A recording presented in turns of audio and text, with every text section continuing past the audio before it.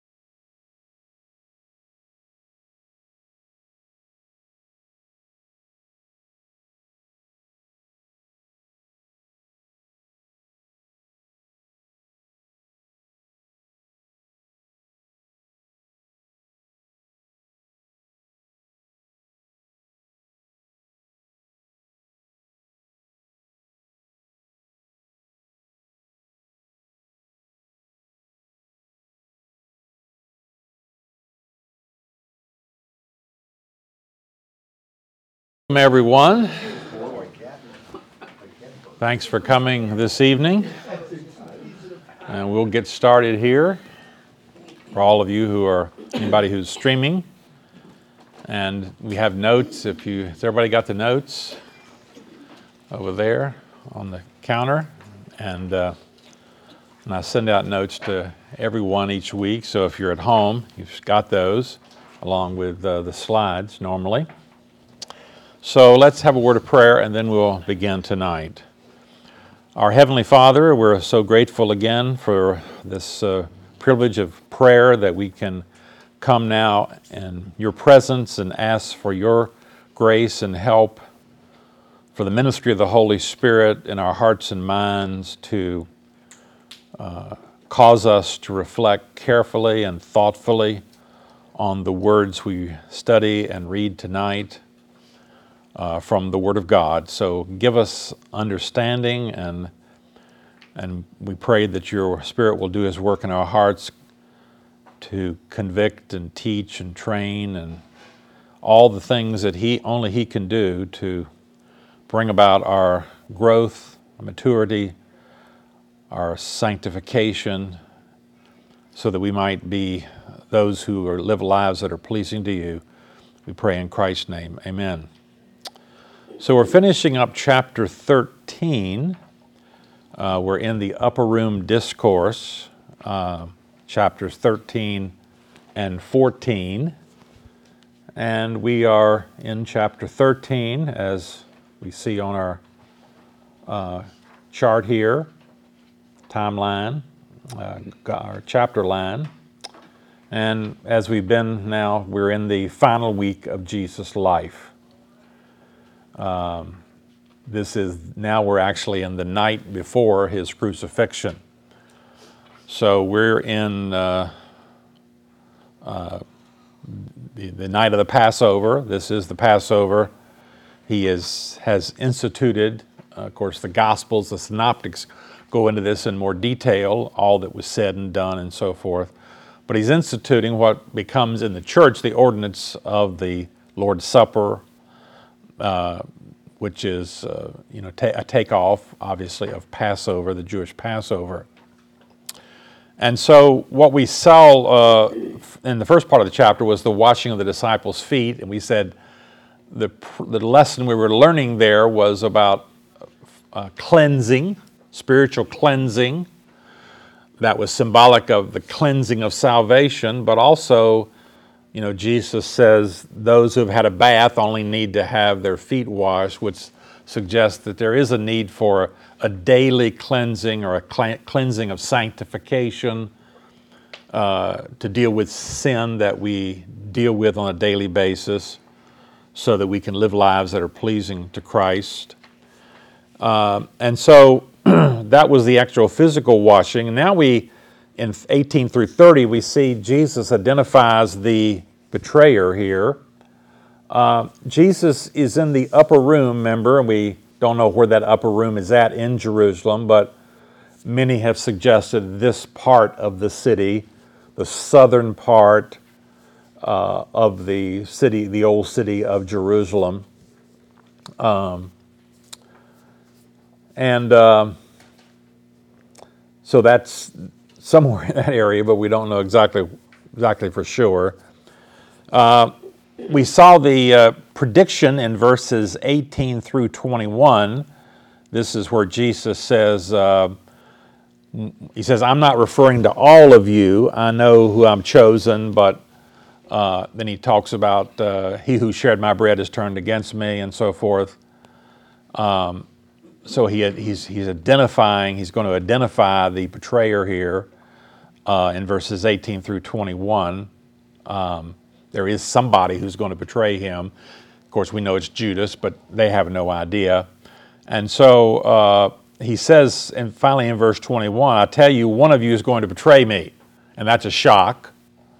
So in verses 22 through 26, there's some questioning going on. Naturally, they say, is it me? Who is it? They stare at one another. They're at a loss, we're told in the text, to know what Jesus could have meant by that.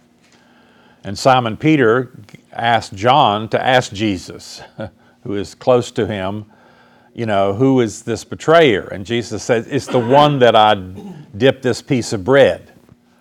And he gave it to Judas Iscariot, Judas, son of Simon Iscariot. And then we see this command in verses 27 through 30. As soon as Judas took the bread, Satan entered into him. So Jesus told him, what you are about to do quickly. So it was after the morsel had been given to Judas that Satan entered into him.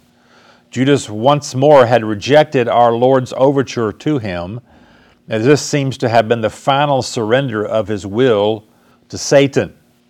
So Jesus says, what you're about to do quickly. So, since Judas' treachery is complete, he might as well, get it done. Go ahead and carry out your treachery. Let it be done now. Verse 28, but no one at the meal understood why Jesus said this to him. Since Judas had charge of the money, some thought Jesus was telling him to buy what was needed for the festival. In other words, there was a Passover, and then there was a festival of unleavened bread, a 7-day festival afterward. And so some thought, well, he's going out, telling the treasurer to go out and buy some things we need for the next week, for the festival. What was needed for the festival, or maybe give something to the poor. There's some reason he's sending him out. And as soon as Judas, verse 30, had taken the bread, he went out, and it was night. And John uses these kind of double entendres, double things. It was night physically, but it's really night spiritually too, isn't it? But no one, I say under that, Christ's command for Judas was, I already said that, I'm sorry. I say here, variously interpreted. Some thought the festival of unleavened bread. Others thought it was, benevolence. So though John obviously knew, or he should have known, Jesus said, the one I dip the morsel to, give the morsel to, that's the one I'm going to betray. Though John, obviously knew that, he had identified Judas. Apparently he didn't understand then that it would be done that very night. He just says he's going to betray me, but is it going to happen that very night? Judas left at once, and it suggests that the text says here they didn't even. I guess John was part of this too. He didn't know. He didn't know right now that was going to be what Judas was doing. But it was, of course. Then when we see number 3 here, the new commandment, verses 31 through 38. When he was gone, Jesus said, now the Son of Man is glorified, and God is glorified in him. If God is glorified in him, God will glorify the Son in himself and will glorify him at once. With the departure of Judas, Jesus could speak more intimately with the disciples. It is almost as if now that Judas is gone, the last barrier to the onset of the impending hour has been removed. Remember, Jesus talked about my hour. My hour has not yet come, now it's come. The departure of Judas puts the actual machinery of arrest, trial, and execution into motion. As troubling as that was, this was the hour for the Son of Man to be glorified. So John will talk about the Son of Man being glorified a number of times. And the greatest moment of this glorification is the shame of the cross. He says it's time for the Son of Man. Now the Son of Man is glorified. It's coming. It's here now.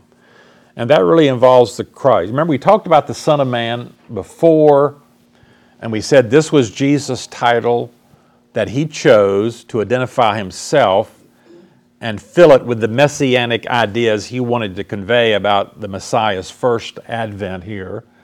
And we think it comes from like Daniel 7, 13, and 14, where Daniel sees this vision, one like a son of man coming with the clouds of heaven. He approached the Ancient of Days, which is the Father, led into his presence, and he's given this dominion, ultimately.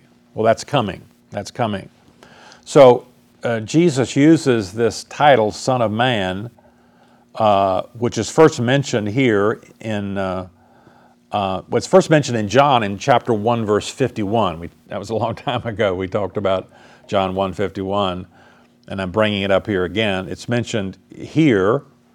In the Synoptics, it's frequently associated with his suffering. We're going up to Jerusalem, Mark 10, he said, and the Son of Man will be delivered unto the chief priests and teachers of the law. They will condemn him to death and will hand him over to the Gentiles. So we have these elements brought together. His coming to the cross, his suffering, but ultimately this is his glorification, because he will be killed, he will die, he'll be resurrected, ultimately he'll ascend back to heaven, Philippians 2. John 8, so Jesus said, when you have lifted up the Son of Man, then you will know that I am He, and that I do nothing of my own, but speak just what the Father has taught me. And when I'm lifted up from earth, so that lifting up has again that kind of a double idea. He's lifted up, he's going to be exalted, but that lifting up is the cross ultimately. Now, of course, it doesn't look like it to the disciples. It looks like defeat. And the best we can understand about Satan's mind, he thought it was defeat for the Son of God. I mean, he thought, we got him. We got him on the cross. I've accomplished my task. I'm sure he thought this was good. This was what he was trying to do.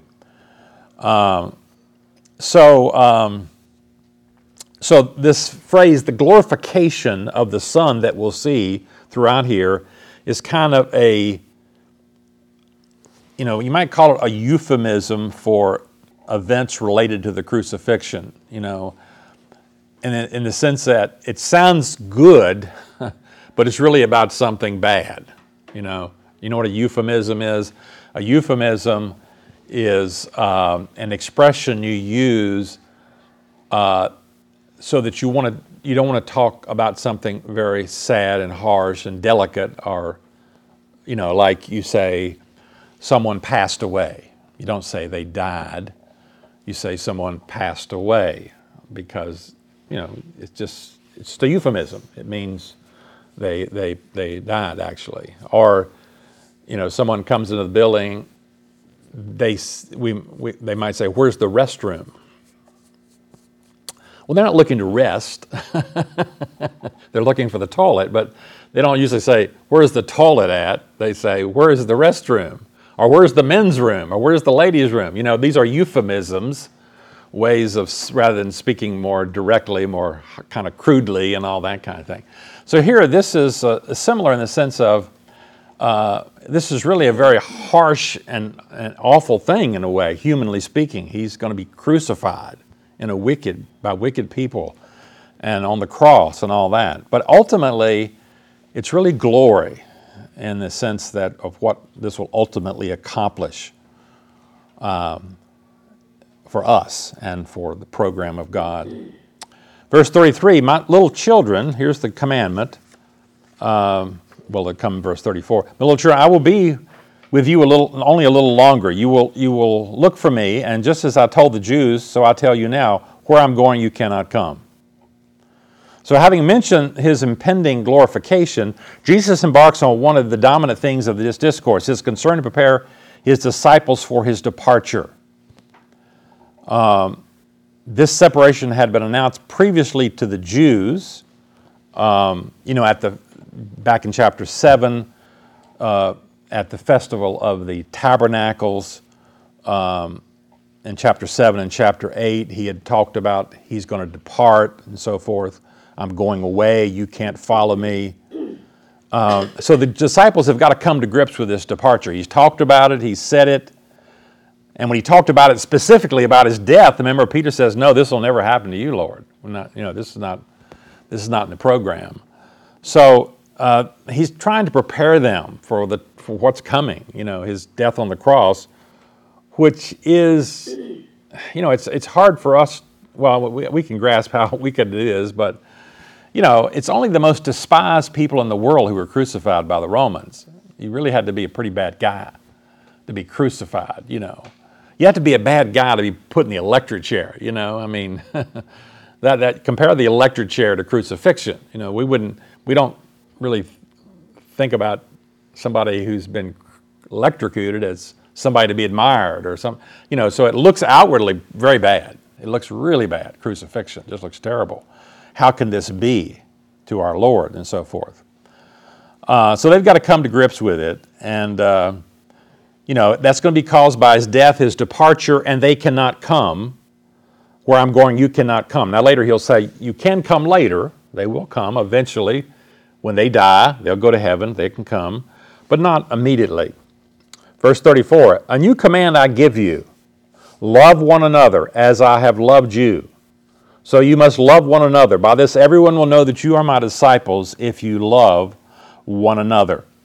So there's various marks of discipleship. In 1 John, John will give some more, But one of the ones he gives there is to love the brethren, love fellow Christians. He gives others, but Jesus gives the command right here. This is a new command. I say here, now that Jesus has announced his departure and insisted that his disciples cannot now come with him, he begins to lay out what he expects of them while he is away.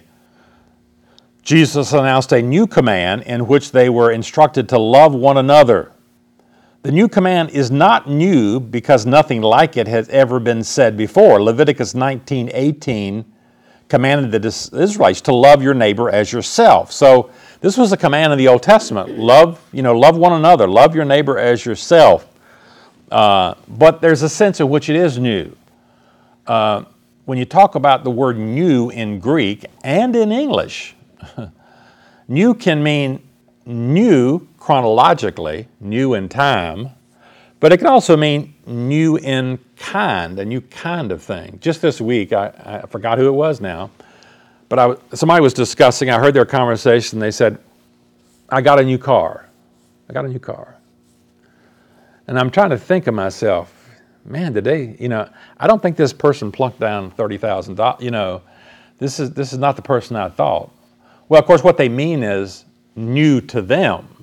I got a new car. I got rid of my older car and I got a new car. When Pastor Ken tells me he's got a new car, that means it's only 10 years old.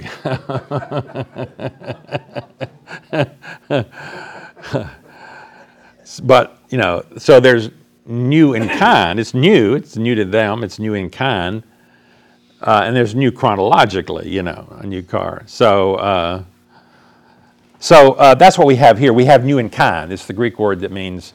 So when Jesus said, maybe a new car, I don't mean brand new, never heard of on the face of the earth, but it's new in kind. It's different because the newness is found in the standard by which this is to be determined and judged.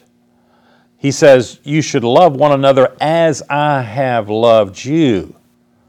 Now that's a very difficult standard to live up to, isn't it? That's, it's one thing to say, love one another in a general way, but love you as I have loved you.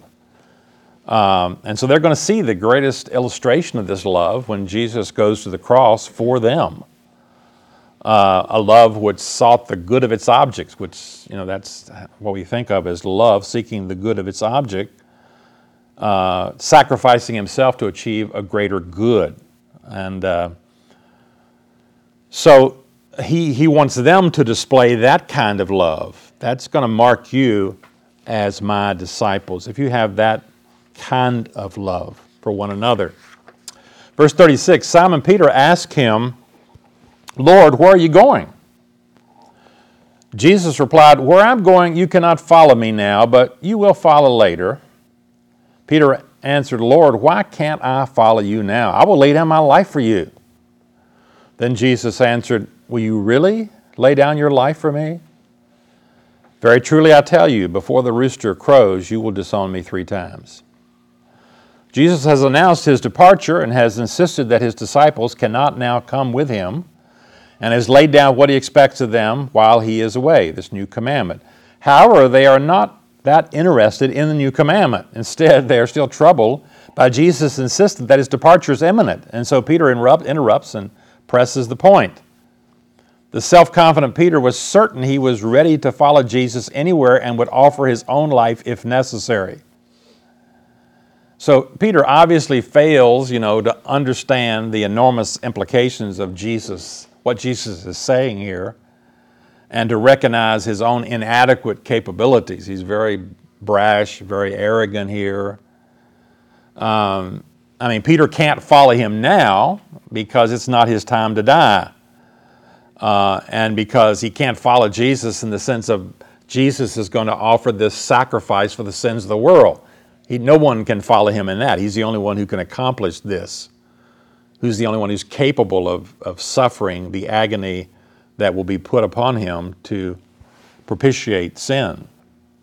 And so Christ, points out here, before the cock crows, before the rooster crows here 3 times, but you're going to deny me 3 times. So Peter was going to fail in what he claimed to be. I'm going to lay down my life, but he was going to actually deny the Lord, which, amazing. It shows you our own depravity. The fulfillment of this prediction we'll see later in John 18. We won't turn there now. That brings us to John 14, the departure of the Lord. John 14, 1 through 15. First we see the statement of Jesus, "Don't let your hearts be troubled." Remember, he's preparing them for his departure. "You believe in God, believe also in me." The previous announcement that Jesus would soon depart produced a spirit of gloom and uncertainty among the disciples. It is Jesus who is heading for the agony of the cross.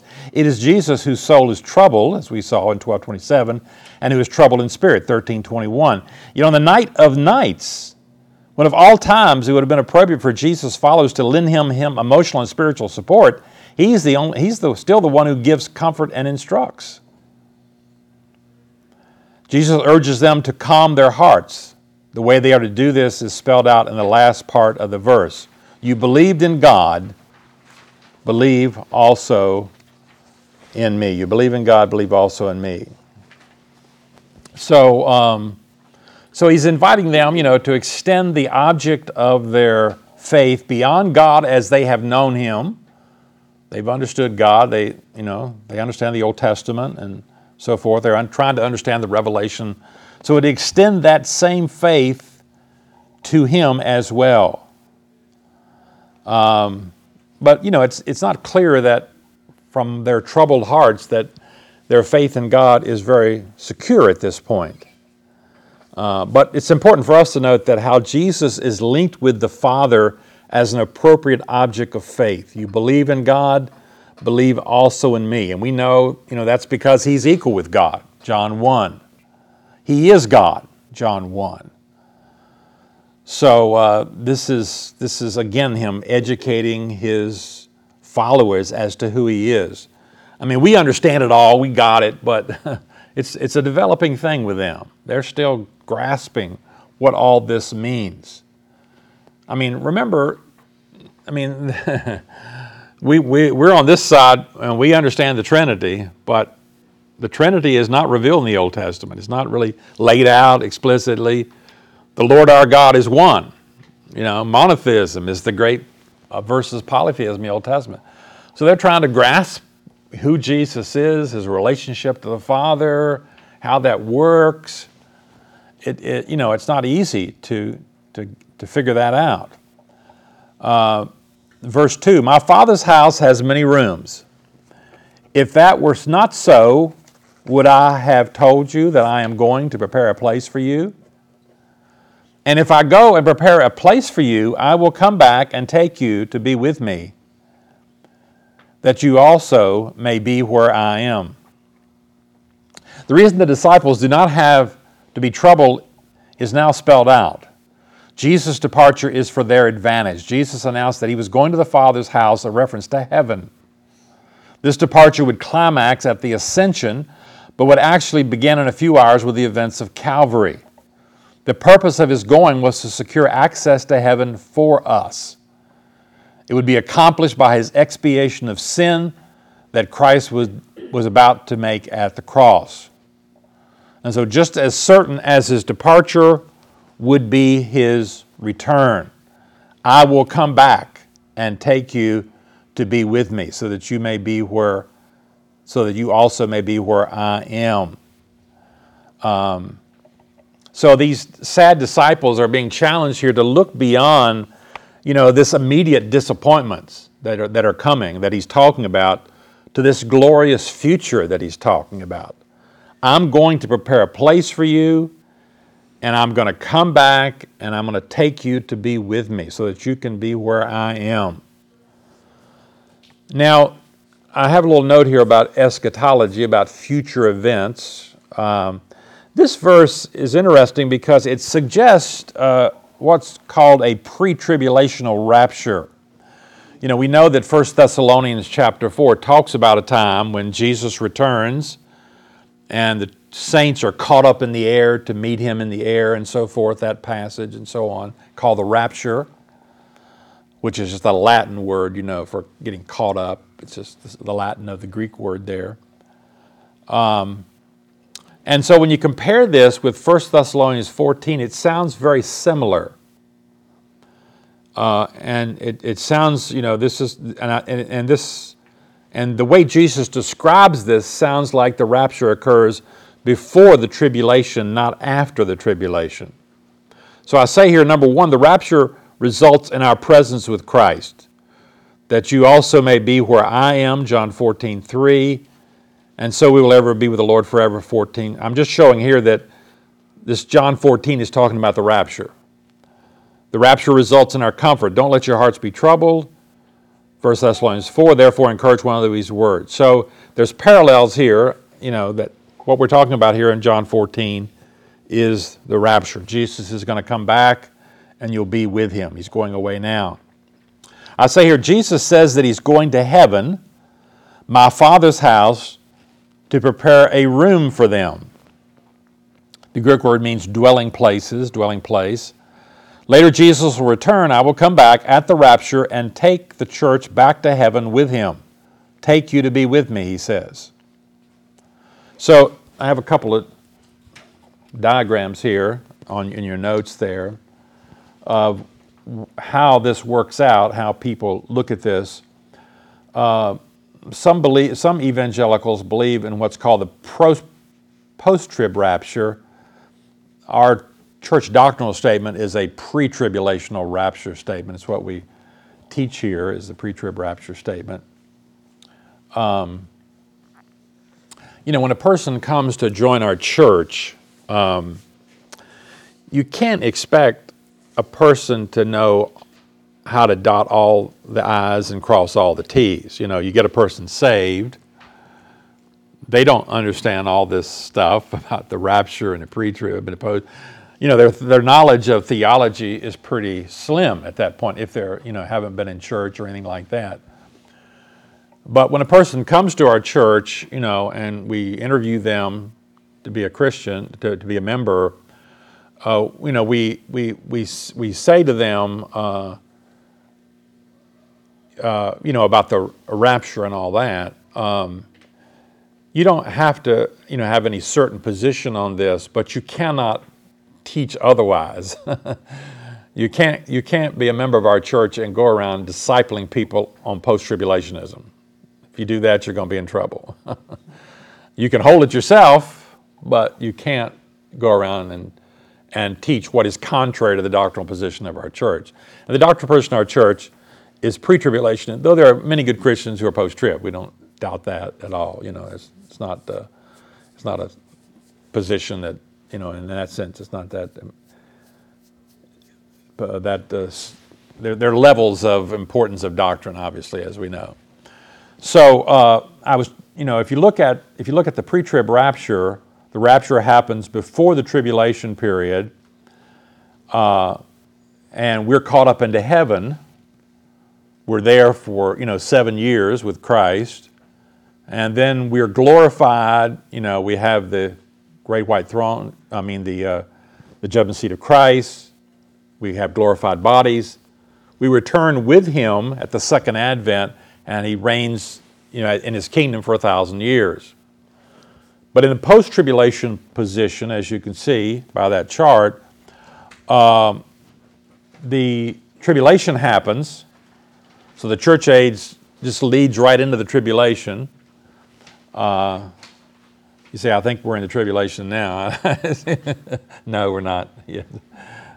And so at the end of the tribulation period, the rapture takes place, but we're caught up in the air, but then we immediately return to earth. It seems rather strange, So, as I say, I don't think the post-trib position fits as easily with this John 14:3 in the sense that in the post-trib position, the church does not go to the Father's house. Jesus is going to prepare a place for us, his Father's house. In the post-trib position, we just caught up in the air and we're right back on earth. We don't really go, he doesn't really take us anywhere in that sense. In fact, I don't want to be too harsh here, but the rapture really doesn't have much of a reason in the post-trib position, because what do you need it for? Jesus comes back, sets up his kingdom. What do you need the rapture for exactly? I mean, what does it ultimately accomplish? What's the purpose of being caught up in the air, caught up together in the clouds to meet the Lord in the air, as 1 Thessalonians 4 says, if we're coming back immediately? So anyway, it's not absolute proof. There's no verse that says the rapture is pre-trib. If it was, we wouldn't have any debates, among good Christians here about it. But I think this verse, I just wanted to point out, I think it's a pretty good argument for a pre-trib rapture position. Verse 4, Jesus says, you know the way to the place where I am going. I say ultimately the disciples do know the way to heaven because they know him. And Jesus will make clear exactly what he means in verse 6 when we get there. Well, here's Thomas's problem concerning the way. Thomas said to him, Lord, we don't know where you're going, so how can we know the way? Thomas questioned the accuracy of Jesus' statement in verse 4. Thomas appears in the gospel as a loyal, even a courageous disciple. Remember earlier we saw when Jesus said, I'm going to go to meet Lazarus, and the disciples say, man, they'll kill you when you get to Jerusalem. And Thomas says, man, I'll go with you. I'm willing. Very courageous. But he's got apprehensions. He's got doubts, as we see later on. His question sounds as if interpreted Jesus' words in the most literal way possible. He's going physically somewhere. He thinks he's going to some other geographical location. Remember, earlier in the Gospel of John, we saw when he was speaking to the crowds at the festival, he says, I'm going to go where you can't come. And the Jews say, where's he going to go? Out to the diaspora? Is he going out to Ephesus or somewhere? I mean, what's he talking about? And Thomas has that same geographical, physical idea here in his mind. He didn't want to discuss the way until he knew the destination. We don't know where you're going. What's the point of knowing, I don't need the directions until I know where we're headed to, right? I mean, tell me where we're headed to before we get the directions. Verse 6, Jesus answered, I am the way and the truth and the life. No one comes to the Father except through me. The answer of Jesus was, I'm the way. Here's the way, Thomas. And he also made it clear that the destination was the Father. He did not say that he came to show the way, but that he himself was the actual means for bringing people to God. Jesus is the way to God precisely because he is the truth of God and the life of God. Jesus is the truth because he embodies the supreme revelation of God. He is the life because, as we've seen, in him was life. He has life in himself. He is the resurrection and the life. Verse 7, if you really know me, you will know my Father as well. From now on, you do know him and have seen him. Jesus says that his disciples do not know him in the fullest sense. If you really know me, you will know my Father as well. So I'm just saying they don't really know him as fully as they can and should and will. If they did, they would realize they knew the Father as well. Jesus explained, from now on you do know him and have seen him. So they did know the Father, and they had seen him because they had seen Jesus, who was with the Father, who embodied the full revelation of the Father. So Jesus said, if you really knew me, if you really understood, as I say, it's pretty easy for us. We understand the Trinity. So we get it. But they don't fully grasp how is he related to God. You know, he's the Messiah. What does all that mean? He's really laying it out here, but it's pretty tough to grasp. From now on, these things will become clearer as we go along. C, Philip's problem concerning the Father, 14:8-11. Jesus said, Lord, show us the Father, and that'll be enough for us. At one level, Philip and the others truly do know Jesus, and therefore in the Son they have seen the Father, but they do not recognize this yet. As highly as they think of Jesus, they do not grasp that in Jesus God has made himself known. To the extent that this is still beyond them, they do not know Jesus himself very well. So Philip asks for direct access. You know, he says, if I could see the Father in clear and unmistakable form, then, he and others would be content. Jesus answered, verse 9, don't you know me, Philip? Even after I've been among you such a long time, anyone who has seen me has seen the Father. How can you say, show us the Father?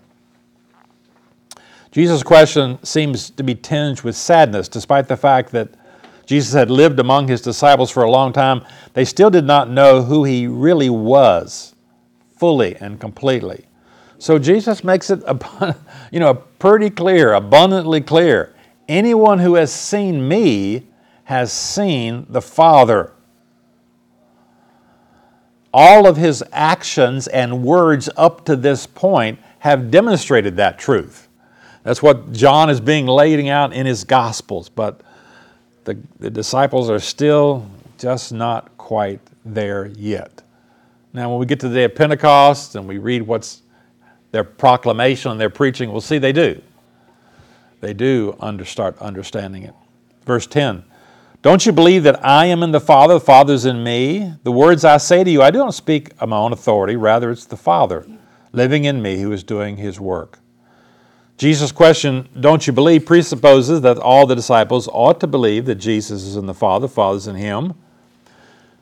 This mutual indwelling, as it's often called, mutual indwelling, the members of the Godhead mutually indwell each other, is a linguistic way of describing the complete unity between the Jesus and the Father, and of course the Holy Spirit is in there too, obviously, which was articulated elsewhere in a statement such as, I and the Father are one, John 10:30. So the members of the Trinity are never at odds with each other. Even though the members of the Trinity are said to perform a certain action, sometimes. The Father does this, the Son does this. The other members of the Trinity are always a part of that action. There's only one will in God. And theologians talk about this mutual indwelling, and they're getting that from this kind of language here. I'm in the Father's in me, this kind of thing. And so we talk about, to stress this point about every person of the Trinity is really involved in every action. Now, certain actions are overwhelmingly attributed to certain persons of the Trinity. For instance, we're indwelt by the Spirit. The New Testament talks a lot and primarily about we are indwelt by the Holy Spirit. But, John 14 describes this indwelling to all three persons. John 14, we'll get to here in a moment, 16 through 18. I will ask the Father, He will give you another advocate to help you and be with you forever. So He'll be with you forever, the Spirit of truth. Verse 18, I will not leave you as orphans, I will come to you. So He'll be with you, I'll be with you. John 14:23, Jesus replied, anyone who loves me will obey my teaching. My Father will love them, and we will come to them and make our home with them. So, we attribute the indwelling to the Spirit, but it's really all the persons are represented in that indwelling. So there's a way the Trinity functions. There's a functional relationship in the Trinity. We talk about ontology. Ontology has to do with being. So all three persons are equal in essence, power, glory, honor. They're all God and all that. But they function in different ways. And we're taught in Scripture to respect that function to a certain extent. Normally, let's talk about prayer. Normally we pray to the Father by the Spirit through the Son, or something, that kind of formula. Ephesians 2:18, for in Him we have access to the Father by one Spirit. So that terminology is repeated a number of times in Scripture, that the Father is the one who orders and commands, and it's done on the basis of the work of the Son, and the Spirit carries it out, and so forth. There's this function, the way that the Trinity functions. We have access to the Father by the Spirit. So he's talking about prayer there. We pray to God by means of the Spirit. But in John 14, he'll say, you may ask me for anything in my name, and I will do it. So you can pray directly to Jesus. You can have direct prayers to Jesus. One of the things, when I taught at the seminary, for years, one of the most terrifying things for graduates was they had a senior doctoral exam. So the last thing before they graduated was a senior, and they had all the faculty in there, and they loved to ask these trick questions, these difficult questions, We had a whole bunches of them that were just, I still got them there, just tricky things, But, one of them is, can you pray to the Holy Spirit? Can you pray to the Holy Spirit? Oh, man. Because Jesus said, they said, teach us to pray. Pray. And Jesus said, pray. And he said, in Matthew, he said, well, pray, our Father who is in heaven, Pray to your Father, Well, can you pray to the Holy Spirit? Is that okay? And, well, it looks like you can pray to Jesus there, John 14:14, doesn't it? The truth is you can pray to all three persons, any person. They're all God. But normally we pray to the Father. Sometimes we'll say our prayer, Father, please do, we'll pray to the Father. That's the normal order. But it's not, there are many places in Scripture where there are a number of places where there are direct prayers to the Son. And presumably prayers to the Spirit are acceptable too. So the Father plans, the Son executes, the Spirit maintains. These are not strictly segregated functions, but that's how it normally operates. I mean, even in creation, you got the Holy Spirit, in Genesis creating. That we have God, in the beginning God created the heavens, the earth, but the Spirit of God is there, and Colossians 1:17, Jesus, is before all things. In Him all things hold together. The Son's the radiance of God's glory, sustaining all things by His powerful word. So He's involved in sustaining creation. And, so all the persons of the Trinity are involved in this.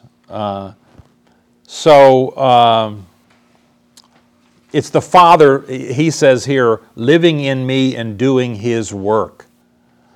They're all working together. And as I say, this is what's very difficult for the disciples at this point to process and figure all this out.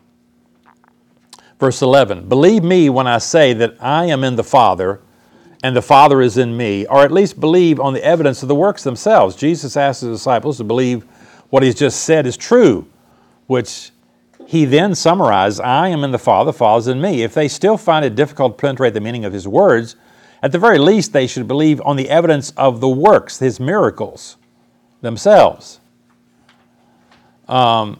Jesus' point is not simply that displays of supernatural power frequently prove convincing, but that miracles themselves are signs. They're signs of something. And so if you think about what's happening with the raising of Lazarus, that should tell you something about Jesus, if somebody comes around here and starts raising the dead, I'm going to take note, That's going to say something. Those miracles, that'll mean something. And they should take note of that. Privileges of the disciples, 14:12 through 15.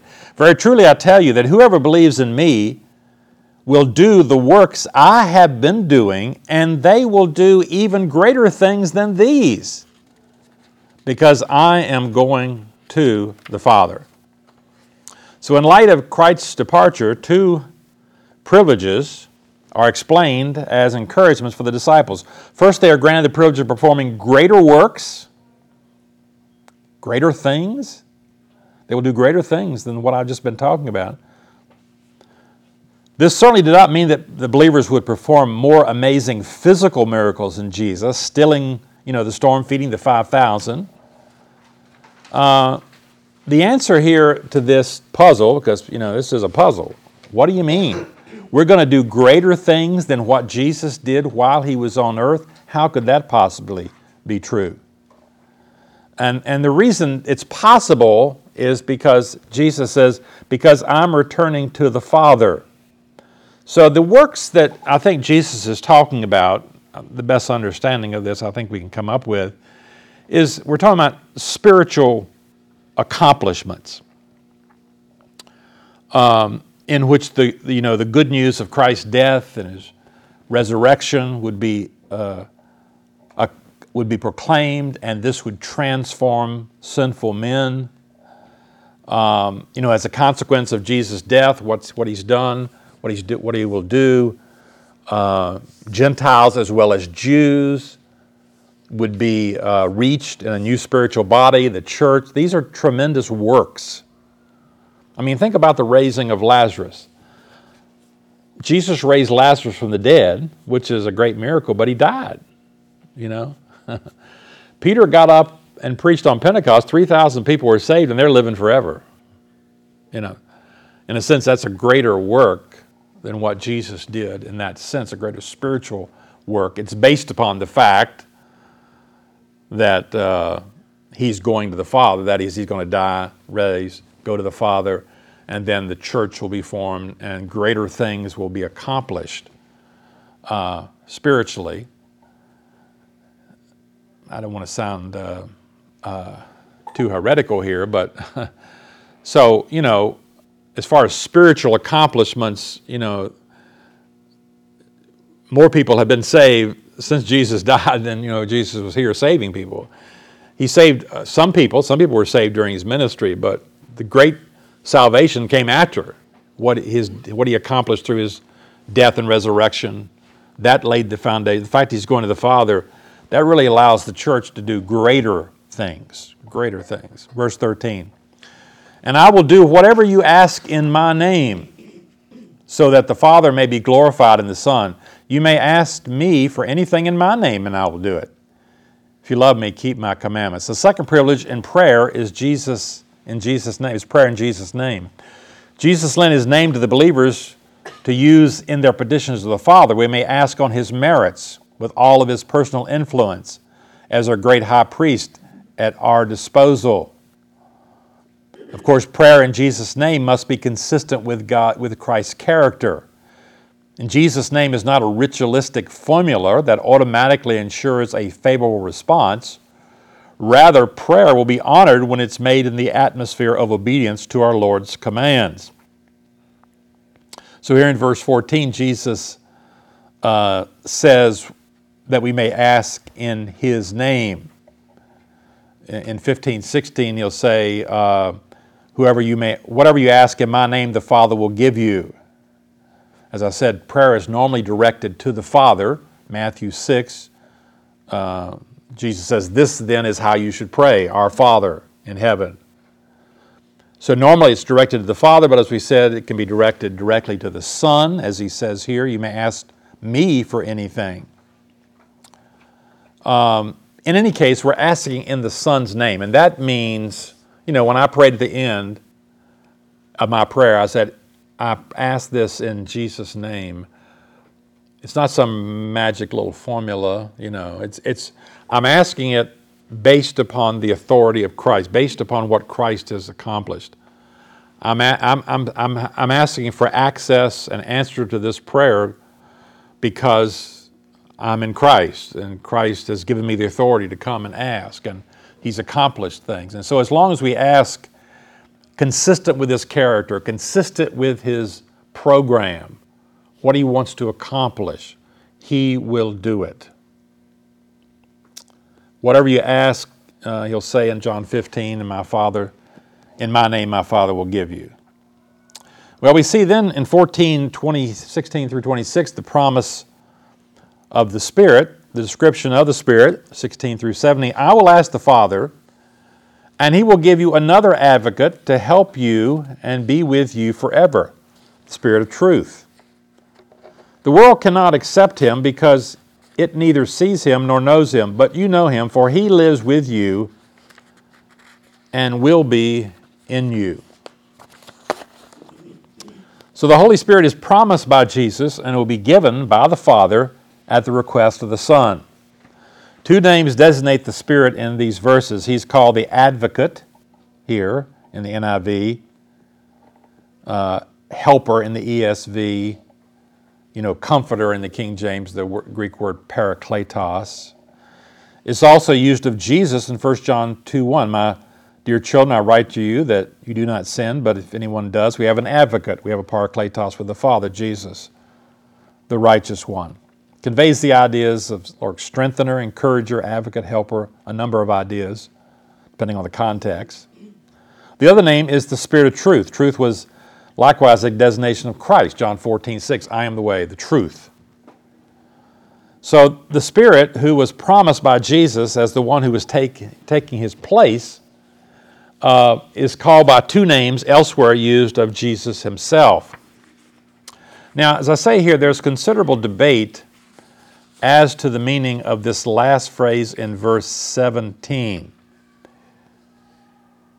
But you know Him, for He lives with you and will be in you. He lives with you and will be in you. There's no question in the present church age that all believers are permanently indwelt by the Holy Spirit. Now, I might pause for a moment and say, what does that word indwelt mean? That's not easy. If you think about it in the sense that the Holy Spirit is omnipresent, if He's omnipresent, that means He's indwelling everybody on the face of the earth. In a sense, He's present everywhere, even in unbelievers, So it means something more than that, It means that He is functioning or actuating, He's working in us in a way that He's not in other human beings or other creatures or anything like that. There's some special way in which the Holy Spirit is working, and that we call that indwelling as a way to speak about that. So there's no question that we are indwelt. We have this special ministry of the Spirit. All believers do. One common understanding of the Holy Spirit's ministry holds the Old Testament saints were not permanently indwelt by the Spirit, but this indwelling was only experienced by some Old Testament believers and could be taken away.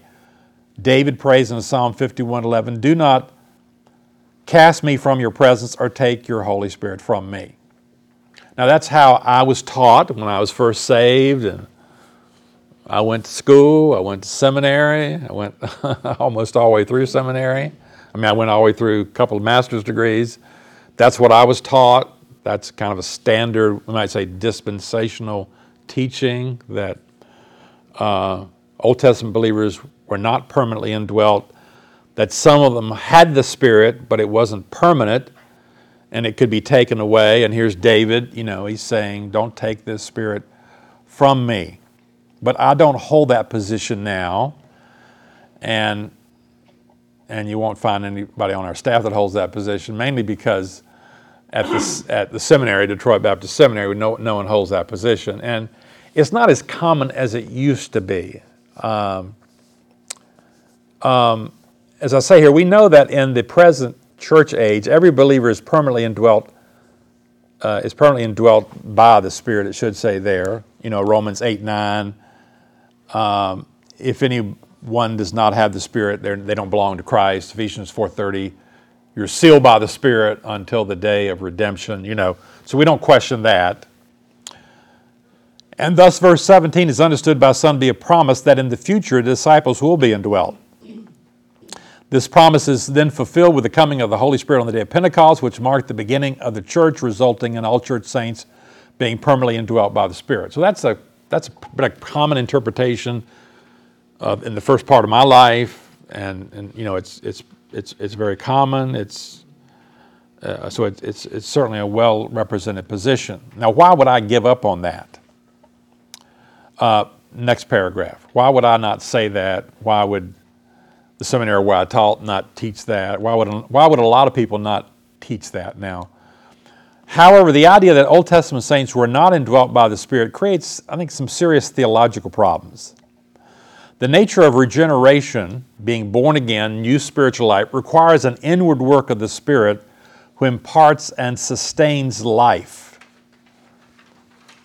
Regeneration is being born of the Spirit, remember? Without the Spirit, spiritual life and spiritual growth is impossible. 1 Corinthians 2:14, the person without the Spirit does not accept the things that come from the Spirit of God. So what about Old Testament saints? But considers them foolishness and cannot understand them because they are discerned only through the Spirit. So I remember in the past, even when I was doing doctoral work at Grace Seminary, this wasn't discussed much, but I can remember hearing somebody say, well, there's different positions on Old Testament saints. Some say they're regenerated, but they're not indwelt by the Spirit. And some say, I don't know, they're indwelt by the Spirit, not regenerated. I don't know. They're different. It was hard to, how do you understand Old Testament saints, especially in light of this verse and the idea that, I'm going to give you the Spirit, and He comes on the day of Pentecost, and, and all that, and David saying all this. I say here, I believe that verse 14 is not referring to the Spirit's indwelling of believers, but with a special ministry of the Spirit to the disciples that is sometimes called apostolic anointing. Let me just go back for a point and say, the problem, that theological problem is, you just have to have the Spirit to have spiritual life. You have to have the Spirit to grow, 1 Corinthians 2:14, to understand the things of God. So if you're an Old Testament saint, if you're saved, salvation and the Spirit just go together. It's really tough to separate those two. It's very hard to see how you can have salvation, you can have spiritual growth and all that without the Spirit and so forth. Okay, well then, what is this like David talking about? Well, I think verse 14 here is talking about sometimes called apostolic anointing. What is that? This special anointing to the disciples will take place in John 20, 21 through 23. And with that he breathed on them and said, receive the Holy Spirit. This ministry of the Spirit will prepare His apostles for their upcoming task of establishing the new church age, and especially their task of receiving new revelation for the coming age. The anointing is similar to what is called the theocratic anointing, which is a special ministry of the Holy Spirit given to various leaders in the Old Testament like David. So, what I think is going on, what many think is going on, is that in the Old Testament that there is this talk about the Spirit coming and going, but what it's talking about is a special anointing that was given to the head of the mediatorial kingdom, or given to the head of Israel. And it didn't have anything to do with the salvation of the person necessarily. It was first given to Moses. Moses was given the Spirit to rule over Israel. And then Moses gave some of that Spirit, it says, Numbers 11, to the 70 elders. He says, I will take the Spirit who is upon you, God says, and put them on them, the 70 elders, Numbers 11:17. And so they'll share your burden. So that spiritual anointing that God took from Moses, I'm going to put some of that on these elders. That'll enable them to help you and rule. It's transferred to Joshua. Deuteronomy 34:9.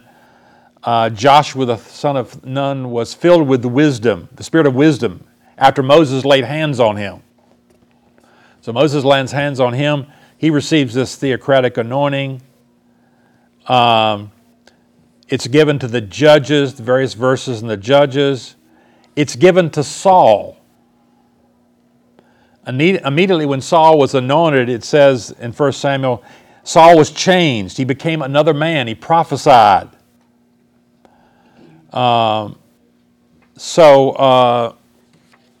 I think it's best to understand that Saul was not regenerated. He was not a regenerated person. And this anointing left Saul and came to David.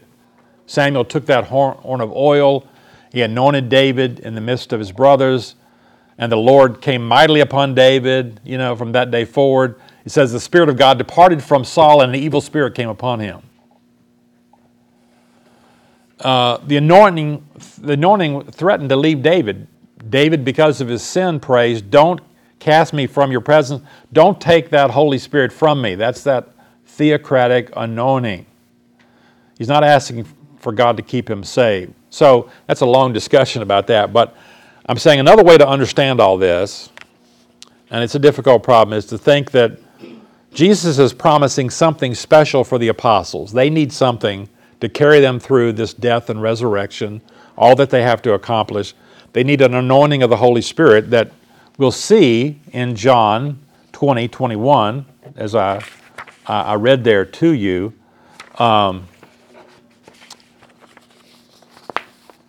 Which I jumped over here. With that, he breathed on them and said, receive the Holy Spirit. So we'll talk about that. But I think that's better. It creates less problems than saying that Old Testament saints didn't have the Holy Spirit, were not indwelt by the Spirit.